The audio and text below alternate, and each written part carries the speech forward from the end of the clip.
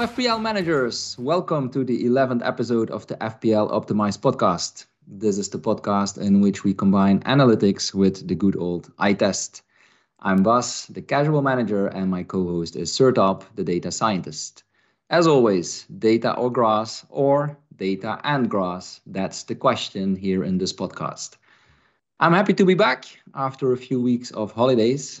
And while Sertalp was busy interviewing different guests, I was on the beach tinkering about my game week 1 team. So there will be enough to discuss again today, I'm sure. First of all, a big thanks again to everyone listening to our podcast. We were pleasantly surprised last week when we found out that we're in the top 10 in the UK podcast ranking in the category fantasy sports. Right, Sertalp?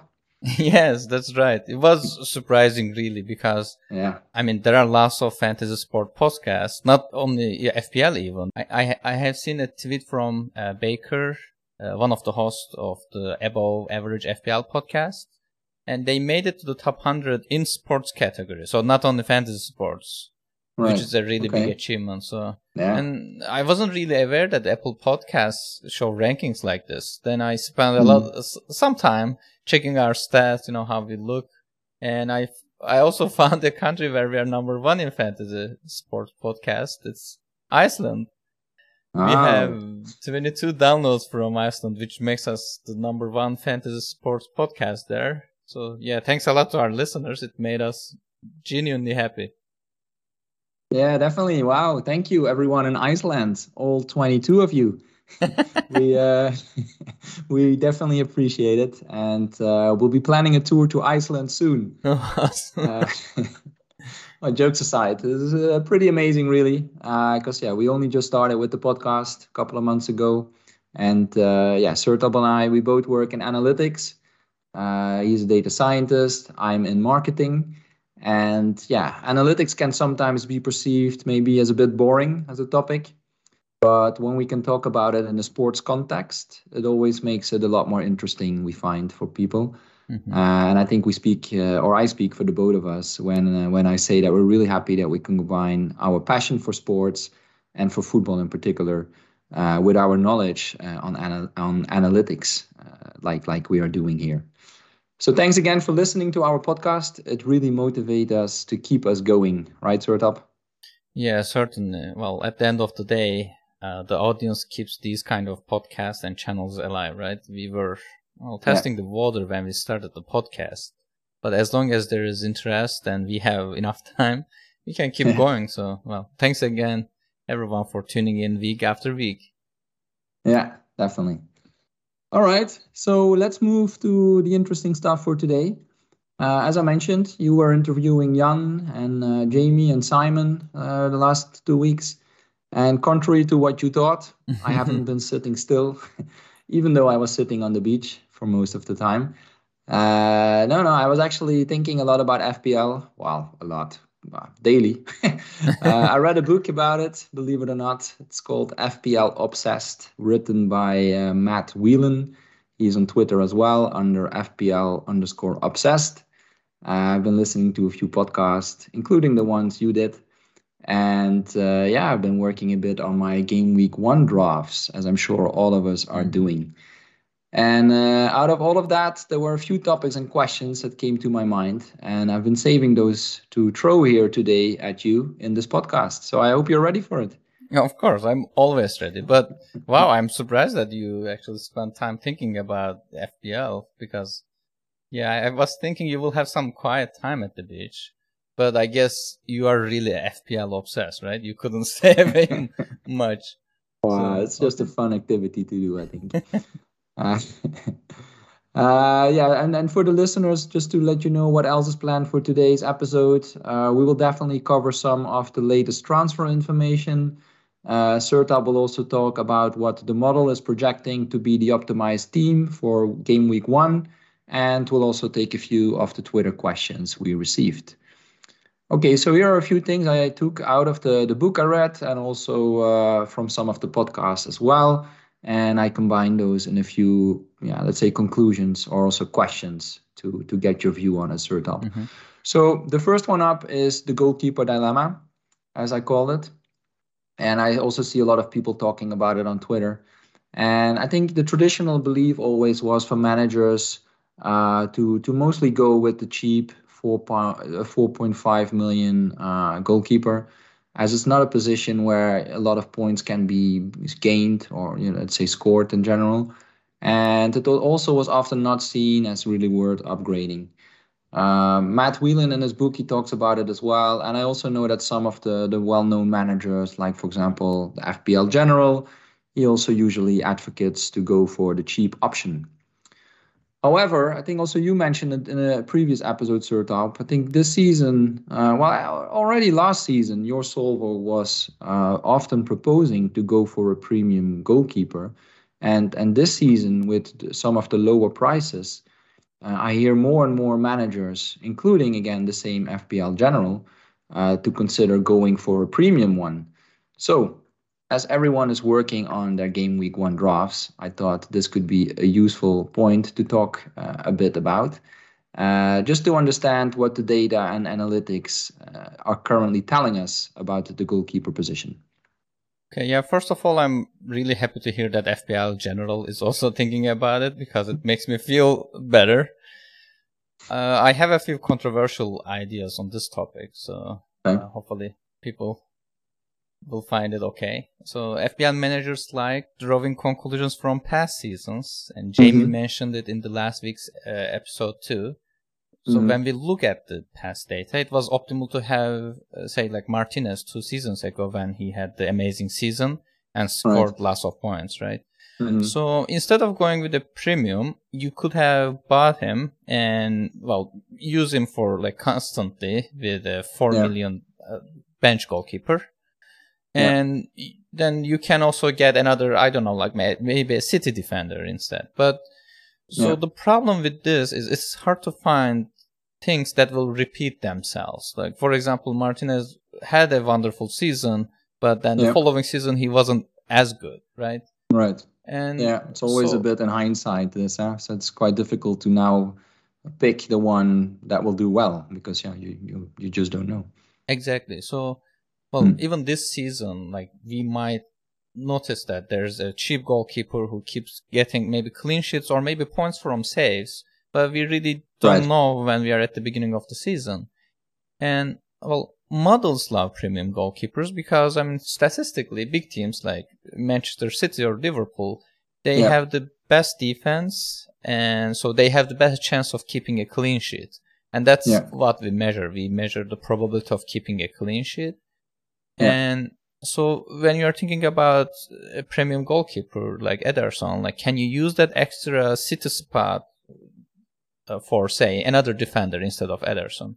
I mean, yes, but first, minutes could be an issue because goalkeepers are very rarely rotated. We know that Pep will use Ederson in most games, unless there is a cup game or something. And second, well, usually premium defenders are more expensive because like you can think Ederson as a 5.5 City defender. In that case, I mean, it changes the dynamics a little bit. Indeed. And, well, model checks expected points of goalkeepers and defenders and then finds the best way to allocate the fund. And that's what it is giving. Like, currently it's telling us to pick a premium goalkeeper. It was the case last season for the most part too. Okay. And one other thing that models also love having is having two keepers, like around like 4.5 million keepers, and rotate them. Yeah. So that's an alternative. But again, we also talked about it a little bit in the last episode. So there are usually two teams. When you combine their fixtures, I mean the best fixture if you choose it, it gives you a really great combination. And Solver tends to find those like two playing goalkeepers, and rotate them based on the fixture difficulty. I mean, that might be a little bit painful because your bench goalkeeper has a chance of having more points, which some people find a little bit disturbing, that idea. And also it's against the conventional wisdom on this topic. As you said, it's usually like get a 4.5 million goalkeeper and just don't, think about it. But again, models don't have the biases, due to last season, which players scored more. So they also don't have an understanding of, keeping the third spot open, because that's what I heard from people too. That's the reason for not buying a premium goalkeeper like Ederson or Alisson. Yeah, that's it. So what are your thoughts about it, Bas? Those are some great points. And I'm currently on Ederson, which for me is actually the first time to have a premium goalkeeper in my team. And there are a few reasons for it. Firstly, I don't really like any of the 4.5 million ones this year. I think a lot of people talk about Raya for Brentford, but I just think the team won't do that well this year. It's also it's the second year in the Premier League. I think what we often see, and we also saw that with Sheffield in the past, that they do quite well in the first season, and then the second season, they tend to struggle a bit more. Sanchez for Brighton, I had him last year, and he didn't do too much for me then. I see people talking about Meslier at Leeds, Pickford at Everton, but I also don't really value those teams too much this season. So I struggle to find a reliable goalkeeper there, to be honest. And I think regarding rotation, it sounds good in theory, as you also said, but I think it's really difficult to get it correct in reality. And indeed, it can always happen that your bench goalkeeper outscores your starting one, which then, of course, in that case, your rotation doesn't work. And what I like about Ederson, you mentioned it, and I was also mentioned in another podcast, is that if you consider him as a defender, he's actually quite a cheap option to double up on the Man City defense. So in my case, I'll definitely take Cancelo already. And then with 5.5 million, Ederson is cheaper than someone like Diaz or Laporte. And of course, Diaz or Laporte, they can score a goal, Ederson can't. But taking it all into consideration, I think it's a good price to get a second player out of the City defense. So that's a bit what I'm thinking at the moment. We shouldn't also forget, of course, the 5 million bracket. We have Mendy there from Chelsea as being a popular option. Personally, I'm also not so sure about the strength of Chelsea this season. I think we saw them losing quite badly in the friendly game, but of course, it's just a friendly game. But just there are some changes there, and also last year they didn't keep so many clean sheets towards the end of the season, so that's something that I still have in mind as well. I also I do really like Pope at Newcastle. I think Newcastle will do well.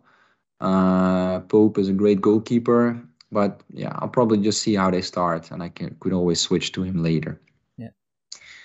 And talking about switching later, I think that's also something that a lot of people are talking about, the possibility to wildcard a bit earlier this season, which then allows you potentially to go for a few more differentials in your Game Week 1 team, as you won't need to think so much long term this time compared to other seasons. Is that something that's playing a role for you as well, Sertalp? I'm not sure if I want differentials this early in the season. I usually stick with the projected points as much as possible during the season and hope that field will get a few wrong picks. Like some of the popular picks will be wrong. And if my rank improves a lot in the first few weeks, then I don't need to take a higher risk player to my team. And so I can play my wildcard safely. But if it seems bleak, then I might consider differentials. That's how I usually approach to it. Because we really don't know about, even the nailed players may not play, so I don't want to take any risk early. And regarding the early wildcard, so I have used my first wildcard last season around Game Week 8.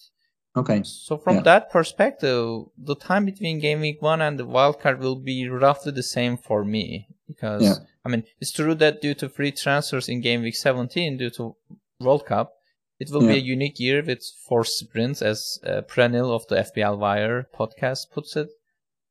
I won't go for an early wildcard, most probably. What do you think about this? So are you planning to have an early wildcard then? That will hopefully allow you to switch your goalkeeper? Well, not early, but at least it's at least a more likely, or not more likely, but it's at least more of an option, I would say, this season. And well, for sure, I think it's something that managers should already think about now, because you shouldn't wait too long. Maybe like, like last year's trying to save it just before Christmas. In this case, it doesn't make sense, because then, it's the World Cup and you get unlimited transfers anyway. So, I think you need to keep that in mind. Don't wait with it for too long.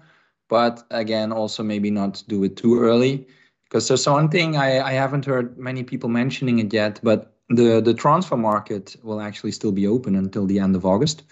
So that means that new players can still come into the game, and that's until game week 5. So I think, in my opinion, game week 6 could be the earliest time to wildcard. If you do it before, like game week 3 or game week 4, then you still miss some of the new players potentially. And I think last year, wasn't it Ronaldo and also Lukaku who came in quite late in the season? That's true, and at the end of the transfer window. So, those things can still happen. So I think, you need to consider that. And I would say wait at least till game week 6. But let's see what everyone will be doing. We'll see how the season unfolds. And about this topic, I think you also had a poll about it on Twitter, right? So what were some of the results on that? Sure. So it looks like 18% of the people have no plans for wildcard, so they will use it whenever it's needed. I think they are saving it for, injuries, rotations, those kind of stuff. And overwhelming 67% says they will use it somewhere between game week 6 and 9, so around the midpoint. Right. Which is pretty much aligns with my thinking. And 8% says early wildcard between game week 2 and 5. And finally 5% says they will use it late between game week 10 and 16. Yeah. Well, it's not very surprising, although I wasn't expecting this much of a difference. So it looks like most people have the same idea. And I was also testing with some preliminary data I have. And, well, as far as I see, there's little difference between wildcarding in game week 7, 8, 9, 10, or 11. So the expected points doesn't change too much. So I was thinking maybe I can wait until 10th or 11th game week. So after the international break, if my team is good enough, if no one is injured, I can delay it for a few weeks more, I guess. Right. Yeah. Do you know when the international break is by heart or not? Yeah, it's game week 9, I think. Let me check. Oh, okay. Yeah, that could be a good one also to consider then. Yeah. All right. Another thing that came up in some of the pods was the no Salah option, and we can see that on Twitter as well in some of the discussions there. Of course, without Salah, it enables you to spread some of the funds or to focus on other key assets like KDB or Son. And for example, Andy Martin, he's also known as the FPL tactician. He was talking about it. And Salah is, of course, the most expensive player in FPL, priced at 13 million. So, but, he's priced for a reason at that level. So, for me personally, I will have Salah in my team. But I do agree that other options can look tempting as well. For example, if you choose Diaz as a third Liverpool option, then you save 5 million compared to Salah. He's 8 million, Salah is 13. So that's money you can use somewhere else. And Salah's ownership at the moment is 57% as of this morning. So that means that still, as of today, 43% of the managers will go without Salah, which is quite a lot, I think. How do you look at it? Would you dare going without Salah, Sertalp? And is there any of the optimal teams you see provided by the solver that don't include Salah? Yeah, I was thinking about it, and I have written an iteration logic to my solver, which picks a different premium combination in each step. That way you can see what are the top choices for the premium picks. Because, after all, FPL is all about, choosing your premiums first and then try to find the remaining players, right? And values change as the projections seem to be updating quite often these days with the new data coming from the friendlies and also from, what managers are saying. So I have to run it again. But in that run, I have seen that Salah with Haaland, that was optimal. So no Salah plan was the 7th best choice among different premium combinations, which gives 7 points less than the optimal one. So it is roughly 1.7% away from optimal. I mean, it is not a huge amount, so you can obviously spread the money around. But to me, I mean, no Salah is a very risky play because first of all, his ownership is, even though like there are 43%, as you said, people who are going without Salah, like half of the players will have him, and his projections are really good. So he can reward you greatly, and well, no Salah is very risky, but if he blanks, then you can get ahead of the field very quickly, which I think what Andy is hoping to achieve. And if it happens, I know Andy Martin will certainly let us know because he's known with sharing this stuff. But yeah, I mean, to me, it's some unnecessary risk, and also at the beginning of the season.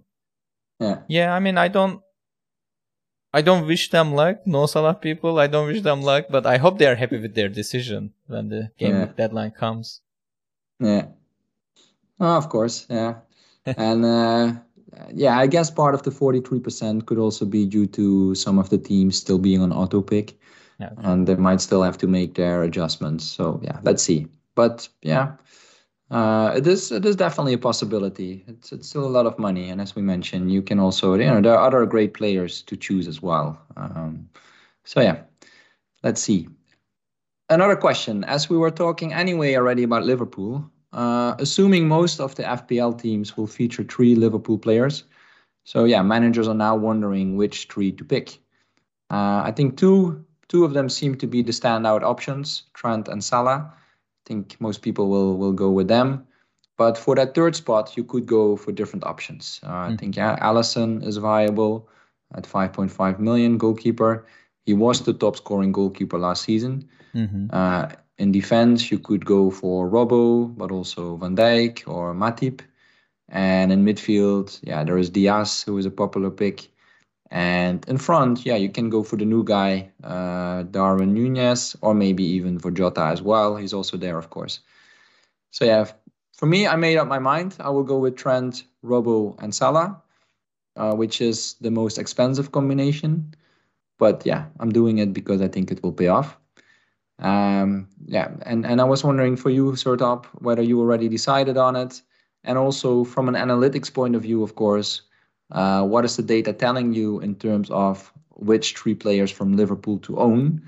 And before I hand over to you, one thing I think which is interesting way to look at it, because of course kind of what I'm doing is looking at it in isolation, and I'm thinking, who are the 3 players who will score most points. And then I think you will end up with those 3, Trent, Salah, and Robbo. But as I said, it's also, I think, the most expensive option. So the other way to consider, of course, is to think more about in pairs or, overall team composition.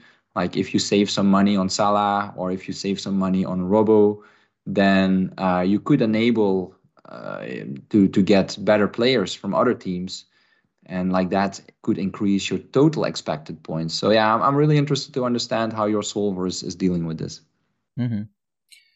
So you're right. Even though we are trying to find 3 players that will score the most points, like from Liverpool, for example, it's not that straight. As you say, you can save money on Salah and spend it elsewhere, for example. So what we do is we give model the conditions that we need to choose at most 3 players from this team, from every team, and then it tries to find the best combination of players. So if I sort by just the total expected points, I think Salah comes out on top, and then from Liverpool it's Alexander-Arnold, and then Luis Diaz is the 3rd, I think, and then comes Robbo. So from that perspective, I mean, if you are just looking at this, you might think, okay, I will get Salah, Alexander-Arnold, and Luis Diaz.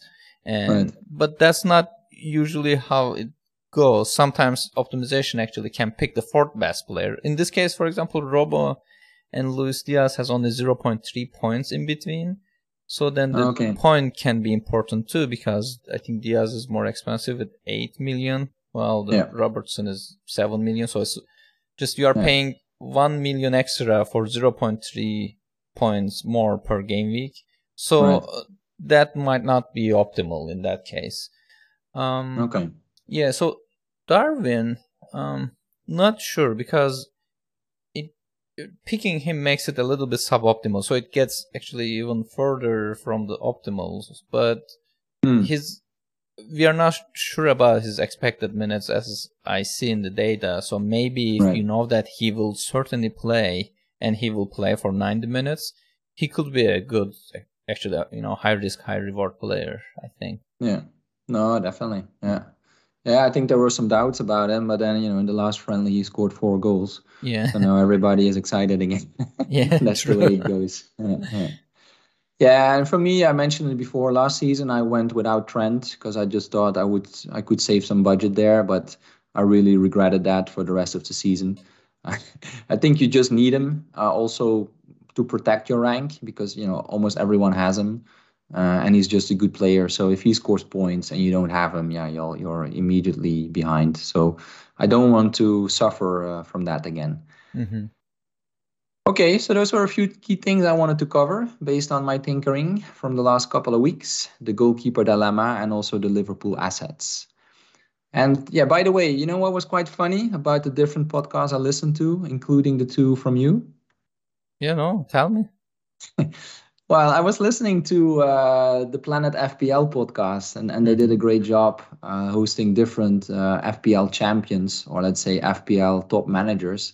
They had 1 per episode, and they had, from last season, they had the winner, Jamie Piggott, and also the number 2, Suvansh Singh. And it turned out that both of them are, let's say, so-called grass managers. They were not relying so much on the data, but they were mostly relying on the eye tests. And well, they did say they were also looking at the data, but it was more to validate their ideas. So, so far, Team Grass is still winning FPL, my friend. But, I mean, to be fair, I do believe the consensus is that in future, a more data-driven manager could win it. Again, the FPL general hinted at it as well in one of the podcasts. He was in the Above Average podcast, which was also a really good one. And yeah, he said that he's following some of the data guys and even mentioned your name, Sertalp. Mm-hmm. So yeah, he thinks it's it's a trend that he can't ignore. So yeah, just coming back to why I thought it was funny, because yeah, when I listened to your podcast with Simon and Jamie, it was so different. As I know that you often don't watch any games at all, and Simon, or was it Jamie? I think he said he did neither. So that's a completely different approach, just using the data and relying for 100% on it to pick your players, without sometimes maybe even not even knowing who those players are. And yeah, maybe a bit exaggerating, but in a way it's true, right? And yeah, personally, I wouldn't have fun in that, because for me it's still really about the football. I'm a football fan, so for me it's really to watch it and based on that make my decisions. But yeah, again, it's really interesting that for some people it's analytics first, and it's different way to approach the game. Yeah, I think it is mostly because people are coming to FPL from different points. For example, for you were always interested in football and you learned that there is this game about football. Now, why don't I play it? And for some others, like me, like I was doing analytics even before FPL. Then I learned that, there's this game. Actually, after I read the rules, I noticed that, this is very nice because it's a well-defined problem that I can use analytics. So, and Simon and Jamie did a great job explaining this, but I think FPL is a strategy game more than it's a football game. I mean, yes, its domain is football, that's true. But you're picking players based on their fixtures, you're tracking their performance, and you are also getting rewarded based on that. So it's all about predictions and finding the right combinations. Well, it's a well-defined analytics problem if you ask me. Like, even for betting, like, you are trying to find players who will score goals. and there are already bad rates available. I mean, those people are also using, data for sure, but they also have some biases too. So, I mean, even translating that into a probability will give you your first step into analytics. So you can check that who is, predicted to score goals with a higher percentage. Well, even checking that is actually checking data, in my opinion. Yeah, that's true. Yeah, and then the first two, they mentioned that, but well, the third in OR used analytics more heavily, as far as I know. Okay. All right. And well, you also need to compare the ratio of people who are playing with analytics to people who are not using analytics, or saying that they are eye test or no data managers. Yeah. So, I mean, it will be a confirmation or maybe survivorship bias to say, oh, well, the winner did it with the eye test, so I should do the same. It is, well, I don't think, well, I know, that the luck plays a big role in FPL, but I want to say that if someone wins the lottery, you wouldn't go ask him for the, tips and tricks. I'm not saying the FPL is the same. Obviously, there is more to it with the fixtures and the strategies and then the structure. Yeah. But analytics people are, I mean, in my opinion, trying to find a repeatable and better approach in general. But I totally understand that everyone has a way to play it. I mean, you can watch games and try to come up with a player based on that, and maybe it will make you more happy. But from my perspective, I'm trying to make my analytics approach better. So if my model picks a player because of it, and if that player goes and scores goals, then I will be happy. So, I mean, at the end of the day, I mean, we have different objectives. Well, we're all trying to win FPL, but I think we are also trying to do it on our own way. And well, if we didn't have this much chance in football, after all, I mean, analytics could have overtaken by now very easily. In some other sports, as you know, luck is less noticeable compared to football. But we love the variance factor in football because unexpected things happen, which makes it fun. No, good point. No, and I see what you're saying. And I think, to most of us, it's still a footballing game, as you also mentioned. But maybe, we're seeing it wrong. Maybe we should see it more as a strategy game.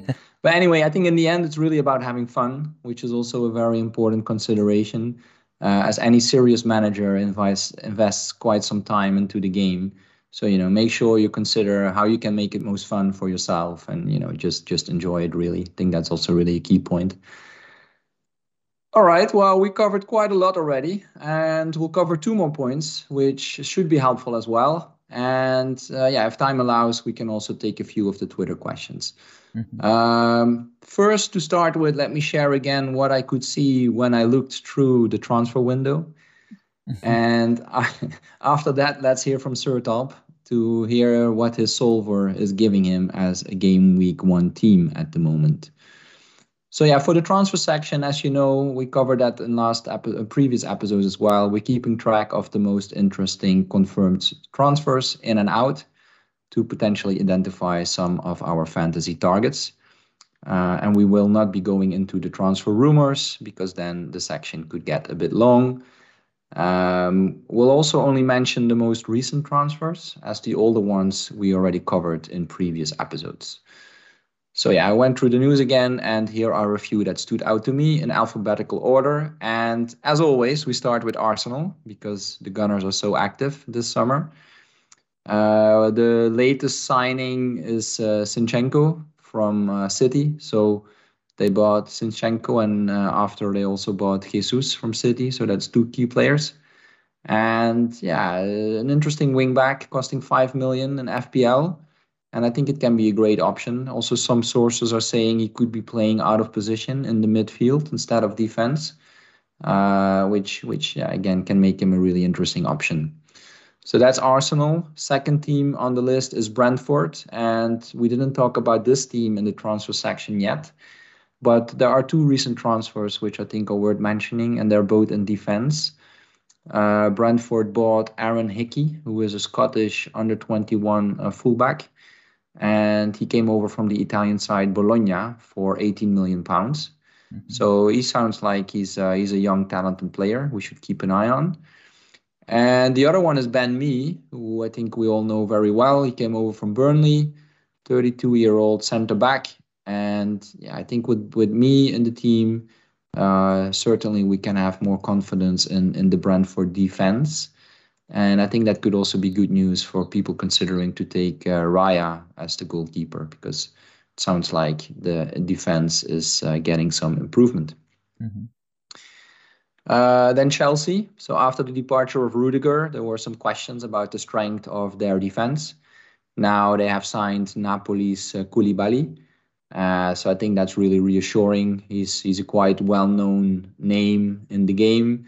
31-year-old centre back from Senegal, and he played over 300 games for Napoli. I had to read that twice to make sure I got it right. Over 300 games, that's quite a lot. That's a lot of games, yeah.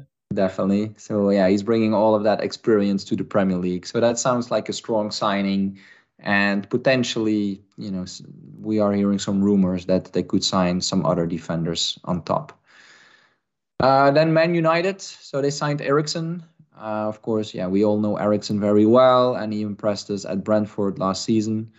I think at Man United will be interesting to see if he will be a regular starter at the team over there, because yeah, Erik ten Hag has plenty of midfield options to consider now. So it will be interesting to see who will be the first picks there. Mm-hmm. Then Nottingham Forest, an interesting signing for them, taking over Jesse Lingard from Man United. I think we remember the great spell he had at West Ham on loan. Mm-hmm. But I think now people are probably still wondering if he can do that again, especially at a side like Nottingham, who will likely struggle in the Premier League. So yeah, let's see. He's priced at 6 million. Could be someone to keep an eye on, but probably for most people, it's a wait and see. And then to end the list with Tottenham, the Spurs added 2 more defenders to the squad, with Frenchman Clément Lenglet coming over from Barcelona on loan, and the young wingback Jet Spence being bought for 20 million from Middlesbrough. So yeah, with these players added to the team, I think it's really quite difficult to know who the regular starters will be in Conte's team. But once we do know, then of course the wingbacks from the Spurs could be really attractive FPL options, as we've seen in last season as well. Mm-hmm. So that sums it up for today. Did anyone stand out to you, Sertalp? Not directly players themselves, but based on its effects, Chelsea's transfer is interesting. I wonder how it will affect their predictions, because if I remember correctly, initial plans were hinting at Chelsea defenders, or even like the goalkeeper, even the Mendy. But they disappeared from optimal team after Rudiger's departure, as you would expect. Well, except James. But now that they are getting new defenders, I assume their projections will come back to normal. And if I remember correctly, I have seen good numbers for Chilwell as well. Yeah. So I think he will become a solid option too. Okay. And Zinchenko might be an interesting pick too, because Arsenal has a really good opening fixtures. Yeah. And I think I have seen already a few people with him in their drafts. I think even you have him too, right? And that's true. I think to me it sounds attractive. I wanted to have an Arsenal defender. I think a lot of people are talking about Tomiyasu or White or maybe Tierney. But I think at 5 million for Zinchenko, I think it can be interesting. Of course, he's a new signing, so maybe there's some doubt whether he will be in the team right away. But they paid a lot of money for him, so I think they did that for a reason. So I have confidence there. And talking about Chelsea, we actually received a question about the Chelsea defense from FPL Matrix. And he said that Chilwell and James are attractive Chelsea assets. But with several new centre backs reported to come into the team, how can we factor this into our decision making? So that's his question. And I suppose that from your point of view, Sertalp, you'll be waiting to see how the expected value of those players will change, if it changes at all. Yeah, true. I'm still waiting for prediction models to report their final values. Review, for example, FPL Review will bring the premium model back soon, in a few days, I think. So I'm hoping to see what it says on Chelsea defenders. As discussed in the recent episode with Jan, I might try to ask people about their idea on who will play and then adjust minutes based on it. So I really don't have an idea on, how the Chelsea defenders will look like, but it should be enough to give me an idea, like checking the data and asking people who are following Chelsea more closely than I do. But what's your thinking on it? Yeah, I'm also currently staying away. I didn't have so much confidence in the Chelsea defense. As I mentioned, I remember from last season that they didn't keep so many clean sheets towards the end. Mm-hmm. And I think with Rudiger leaving, they didn't really get better. They didn't get stronger. But of course, there are new players coming in. Chilwell could be interesting, but there are some doubts about his fitness. So I'll just be patient. And I think, the same for James. James is, of course, a great player, a lot of attacking threat. He might be positioned, though, as a center back, depending, again, on any of the new signings. So, again, I'll just be a bit more patient. Mm-hmm. Okay, so now something that I'm sure everyone will find really interesting, and going forward, likely also this will be one of the main topics we will be covering in our weekly episodes. Which is, the FPL optimized team based on the predicted points. Now, I guess we don't need to repeat it again, but maybe just to be sure for anyone listening to the podcast for the first time. So, Sertalp, can you explain again what kind of data you're using and what kind of analytics you're doing to find the optimized team? Sure. Here is a summary. So I use analytics main optimization to find best combination of players that will maximize my total points by the horizon I evaluate. And by horizon, I'm looking at either 6 game weeks or 8 game weeks, depending on the data. And for this, I use the prediction data, which takes a lot of other information into account, like how many minutes a player have played recently, how many points they have generated in the past, how their performance have changed recently. So everything about the player, actually, like if they are overachieving their expected goal, for example, all those are fed into a prediction model, which gives you the predictions for the future game weeks. And so these kind of models generate a single number per player per week. For example, for Salah, it is 7.6 points in game week 1. So it is the average of a lot of different outcomes. So there's like a certain probability of him blanking, and there's a certain chance of him scoring 1 goal, 2 goals, 1 assist. So you summarize them with the probability, and it gives you that single number. Right. And for De Bruyne, for example, it is 5.1. Yeah. So I use these values from FPL Review. For those who are new, it is fplreview.com. And also maintainers is also very active in Twitter if they have questions about the model. And so there are also other prediction models too. There are more people generating these kind of data nowadays. Right.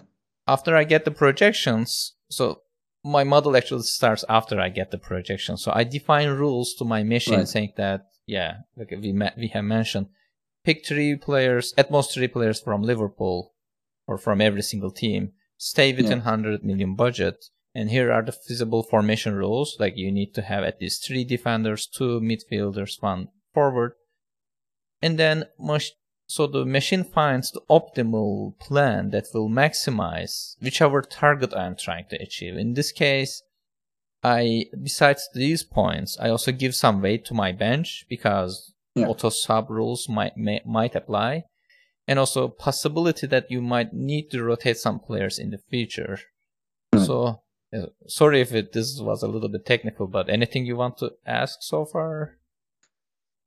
No, I mean, this is the 11th episode, so it took me 10 episodes to understand it. No, I'm kidding. But again, for anyone listening to us for the first time and you're wondering what we're talking about with data and analytics and solvers and things like that, so I think it was just good to get that explained again. And we also talked before about the difficulty of estimating this, right? So I mean, even for a player like Salah, who we know really well, there's already a lot of things we need to estimate or to assumptions we need to make. And of course, for new players, it's even more difficult. And we received a question on that via Twitter from Vixuna or AthleticFP. And he was asking how the Man United players are being evaluated now, specifically someone like Rashford or Martial. If for example Ronaldo won't come back, it changes the team, and I guess also to consider that there is a new manager on board. And I guess that for such situations and for such teams, the prediction model could be maybe a bit less reliable than for teams where not so much is changing. Is that correct? Yes, we have talked about it a little bit, but I also have read a tweet from FPL Review saying that their model is quite well in terms of predicting player outputs in new positions and new systems, or new teams. I think they use which other players were on the pitch for what performance a player has performed. So for their predictions, which will certainly affect a lot of numbers. So it is certainly less reliable. That's true, because it's beginning of the season. We are not 100% sure. Even like we talked about watching friendlies and trying to understand, which players will play and everything. Mm-hmm. But from that tweet, I got the feeling that it is not as wildly inaccurate as one would expect. Right. And I wish I had some time to test this with the last year numbers, but I feel like I barely have enough time to tinker about my own team before the season starts. Yeah. Short answer, yes. It is less reliable than regular game weeks, but keep an eye on the predictions. They might have some great insight, even though it's not definite. Yeah. Okay, but that gives us some confidence that also, let's say, for the new teams or let's say for new players, the data is reliable. There was one other question we received about the data and the analytics side of things. It came on Twitter from FPL Primate, and he says, "Can you please explain decay as it's used as factor in predictive models?" Is there something you want to say about that, maybe? Sure. So we use decay. So there are actually two decays. I will talk about the predictive model decay first. So you might have noticed that if you are checking FPL Review or other prediction models, sometimes expected minutes of a nailed player goes down. So for example, for players like Ellison, let's say, so expected minute is 90 this game week, and then 89 next game week, and then 88 the week after. Because there is a risk, or there's a chance that he might get injured, or he might be unavailable for some reason. So, so even though those minutes are dropping down, other players might have a boost. For example, I was talking with Review again. So sometimes Robertson minutes goes down, but at the same time, Tsimikas' expected minutes go up, because there's a chance that he will play instead. So, but the way we use it, I think when we are optimizing, we mention decay a lot. So when FPL Review gives the values for, let's say, for 8 game weeks, you put those numbers into your solver and then run it to get the optimal solution. However, there is a chance that Review will update these predictions once the deadline passes, after the games are played, game week 1 games. And so there's a possibility of injury, new rotation, all kind of sort of things. Maybe a player is playing in a different position than we expected. So future predictions are less reliable. So those numbers will certainly change. So if you optimize values as is without not applying any decay or anything, so it might try to get you an extra 0.1 points in future, maybe in game week 8. So it might force you to pick a player which is suboptimal for this game week. For example, you're thinking about Mahrez, for example, but it says, don't buy Mahrez because in game week 8, his expected points is not that good. But we don't really trust that number, not yet at least. So to overcome this problem, we multiply first game week values with 1, so they stay the same. For next game week, we multiply it with, say, 0.85, so we are reducing them 15%. Due to reasons I have mentioned. So you do the same thing with game week 3. This time you are applying 0.85 and then 0.85 again. So you decrease them twice. So this way, the plan you will generate will favor closer game weeks to the far game weeks. That's how we use decay in optimization. Okay. Well, that's great. We didn't cover that before, so that's good to know. Thanks for that. Thanks also for the question. All right, so with that covered and with that understanding, here's a drum roll. Let's reveal how your optimized team is looking like. Okay, here we go. Based on the description I talked a bit, and you can apply different rules, by the way. You can find optimal transfers, or if you want to play safe, for example, you can come up with a squad based on that too. But with current values, which changes every day again, and my default parameters, the optimal for 8 game week, no future transfers planned is composed of these players. So you have Ederson in the goal, a premium goalkeeper, we talked about it. Right. And in defense, we have James, Alexander-Arnold, Cancelo, Diaz, and Perisic. But I know that his minutes are a bit doubtful. Martinelli, Salah, Luis Diaz, and Neto in midfield. And Kane as the single forward. And in the bench, only playing bench player is Gray from Everton, but I'm not sure if I want Everton players though. I have pretty bad memories from last season, for the most part. Yeah. No, that's interesting. Thanks a lot. So that's a 5-4-1 formation, if I'm not mistaken. Maybe something we can cover in the next episode in terms of the formations, because I think what I see from most drafts is that people go for 2 or 3 attackers. And in this case, it's just one. It's just Kane. I was actually leaning towards that as well, without having talked to you before. At the moment, I also in my draft, I have just Kane. So yeah, it's interesting to see that it's also proposed by your solver. So yeah, I think all the FPL managers will appreciate that, to understand what the data is telling us. If you want to see more about it, you can always go to fploptimized.com, where Sertalp is sharing all this kind of information. So yeah, Sertalp, does it mean that the team you'll be starting with is this one? Is this already fixed, or do you think the data or your analysis could still change during the next 11 days? Yeah, it will certainly change. Days. Yeah, it will certainly change, and it's certainly not the team I will have, just to clarify. But this is how I start. I optimize it, and then I find this, data optimal. That's how I call it, data optimal team, which, might not be the actual optimal team. So then I usually list up, 20 different combinations and ask people with better, minutes prediction about their ideas. Jan is one of them, as I have invited to the pod. Right. And see which of those 20 combinations he favors, and I will try to understand why that's the case. For example, whenever I share this team or something similar, I get comments about Perisic, whether his minutes will be consistent or not. And if I think along the same lines, I go update the minutes, probably drop his minutes in this case, for example, and solve again, see if it replaces anything. For example, if it is going to give me 4 defender formation, or maybe pick a 5th defender playing different defender. Yeah.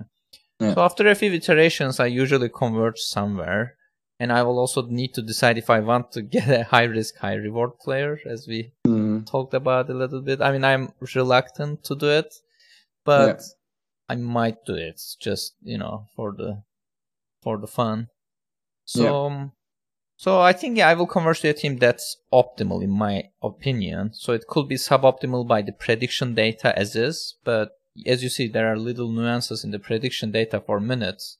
And also any parameter changes in optimization can give you a very different team too.